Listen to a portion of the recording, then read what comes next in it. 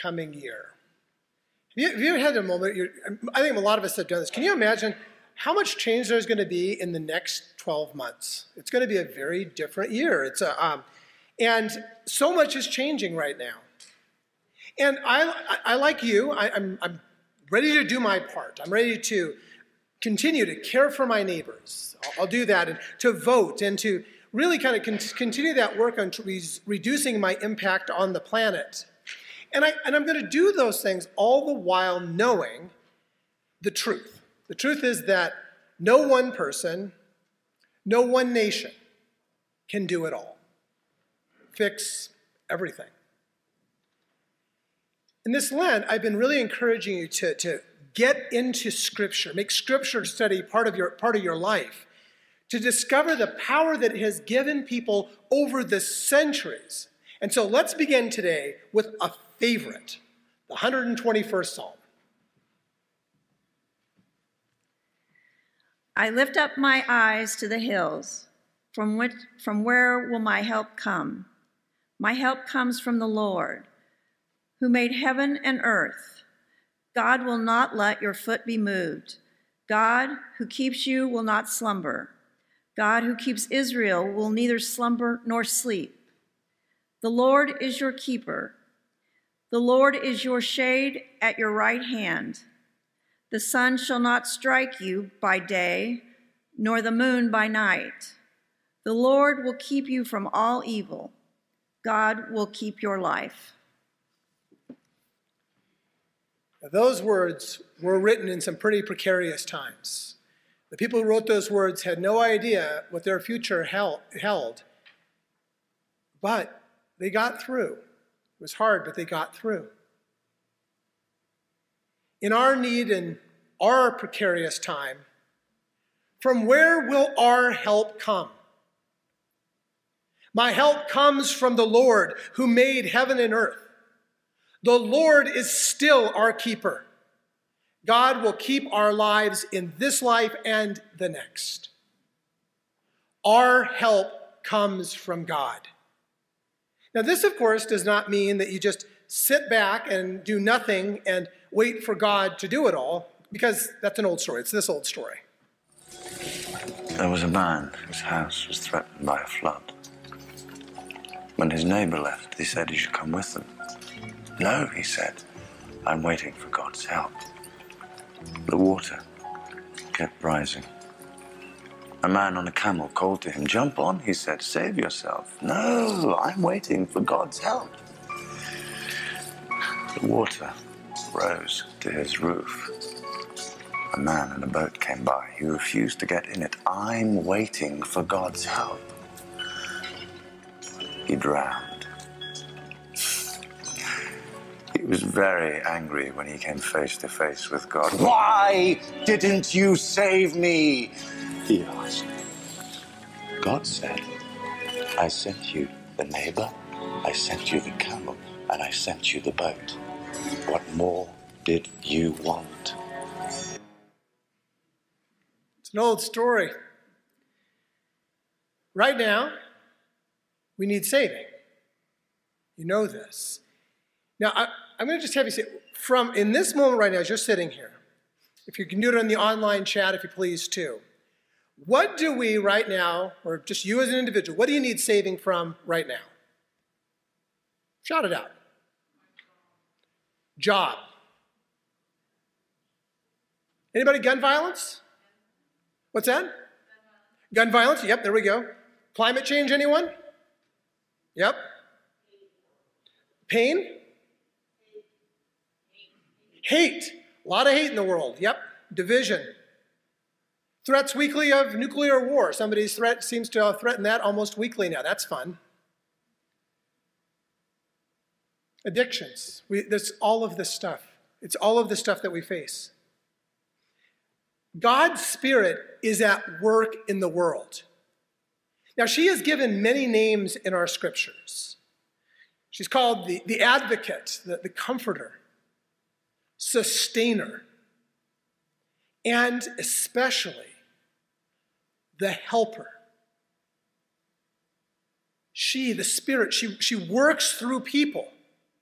And maybe not people exclusively, but she definitely works through people.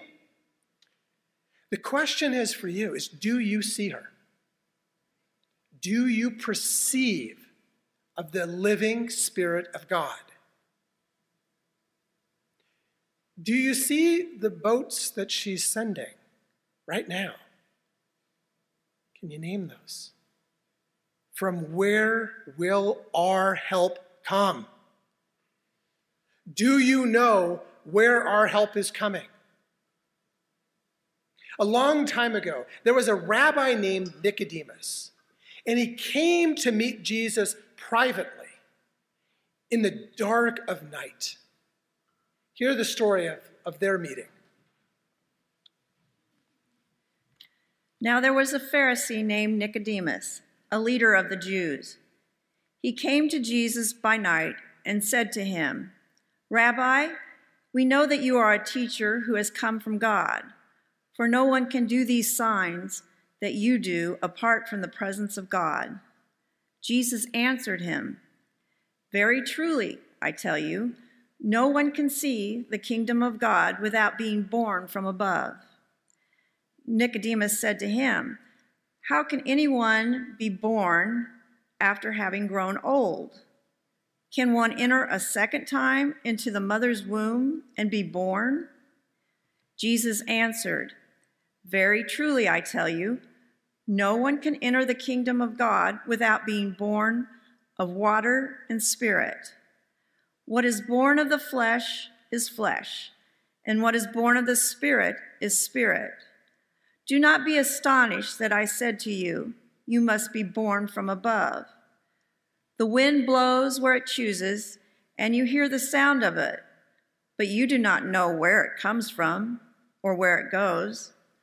So it is with everyone who is born of the Spirit." Nicodemus said to him, "How can these things be?" Jesus answered him, "Are you a teacher of Israel, and yet you do not understand these things? Very truly, I tell you, we speak of what we know and testify to what we have seen, yet you do not receive our testimony. If I had told you about earthly things and you do not believe, how can you believe if I tell you about heavenly things? No one has ascended into heaven except the one who descended from heaven, the Son of Man. And just as Moses lifted up the serpent in the wilderness, so must the Son of Man be lifted up, that whoever believes in him may have eternal life. For God so loved the world that he gave his only Son, so that everyone who believes in him may not perish, but may have eternal life. Indeed, God did not send the Son into the world to condemn the world, but in order that the world might be saved through him."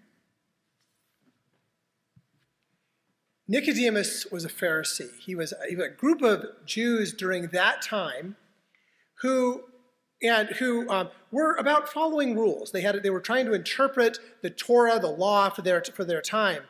And they were a little concerned about a fellow rabbi, Jesus, about him breaking, or them perceiving him breaking some of the religious rules. And this is interesting. Nicodemus doesn't just avoid Jesus, just say, you know what, he's doing his own thing, forget about that guy. He senses Jesus' spiritual strength, and he's curious about Jesus. And so Nicodemus honors Jesus by getting together with him, albeit at night and kind of in the secret of night, and calling him Rabbi. He says, "We Pharisees, we rule followers, know that you are a teacher who has come from God. We accept that. For no one can do these signs that you do apart from the presence of God. We know that you have that connection with God. We see it." Now, as a Pharisee, Nicodemus is one of those people who believes in doing the right thing. Good for him. Seriously, good for him. Obeying the rules, following the Torah. And he has dedicated his life to that. And that is good. But this is the thing about the rules, though. They can get twisted up. People will intentionally sometimes stick to the letter of the law to condemn someone unjustly, or just plain to hurt somebody else. Sometimes people are just mean that way. And it happens all the time. You know, actually, corporations have figured this out. We know this. We know this from some of the subpoena documents in the last few years. But they took a cue, sadly, from imperial Christian religion.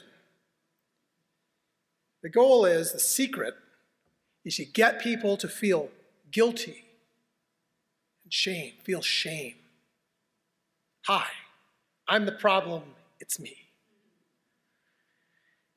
Fossil fuel companies have, for decades, they've run these campaigns, and they're using campaigns and these ad campaigns to make people feel responsible for their carbon footprint. They're almost acting like it's empowering you, that you own your carbon footprint. So it's your problem.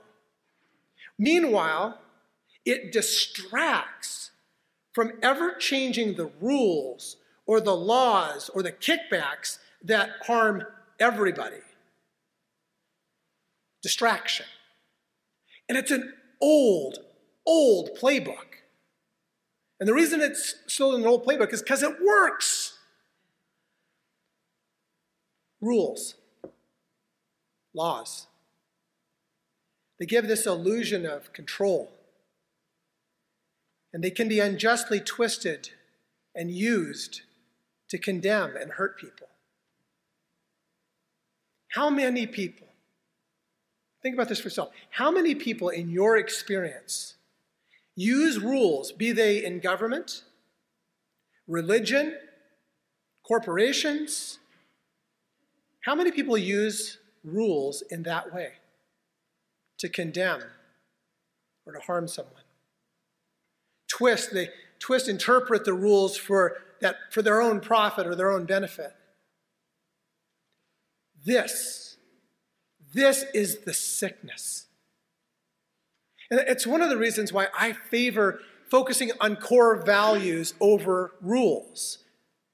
Get into the spirit of the law.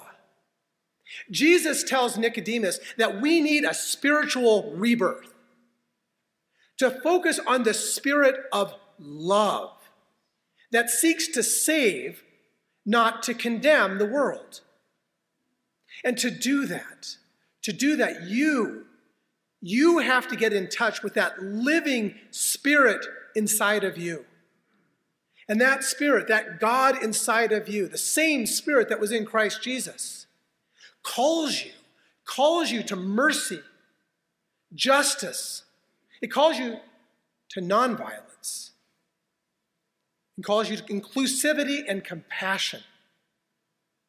And so when you witness the sick powers of this world using and twisting the rules in their own way, you remember the words of our faith. Love does not insist on its own way. We say it at almost every wedding. Say it with me. Love does not insist on its own way. You remember that the spirit of love helps us find a path of peace and wholeness for ourselves and for the world. And it doesn't matter if you are the person on the roof in the middle of a flood, or you're a person in the boat who is coming there to rescue.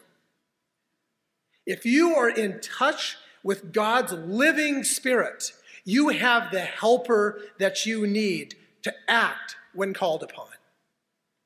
That is what Jesus taught.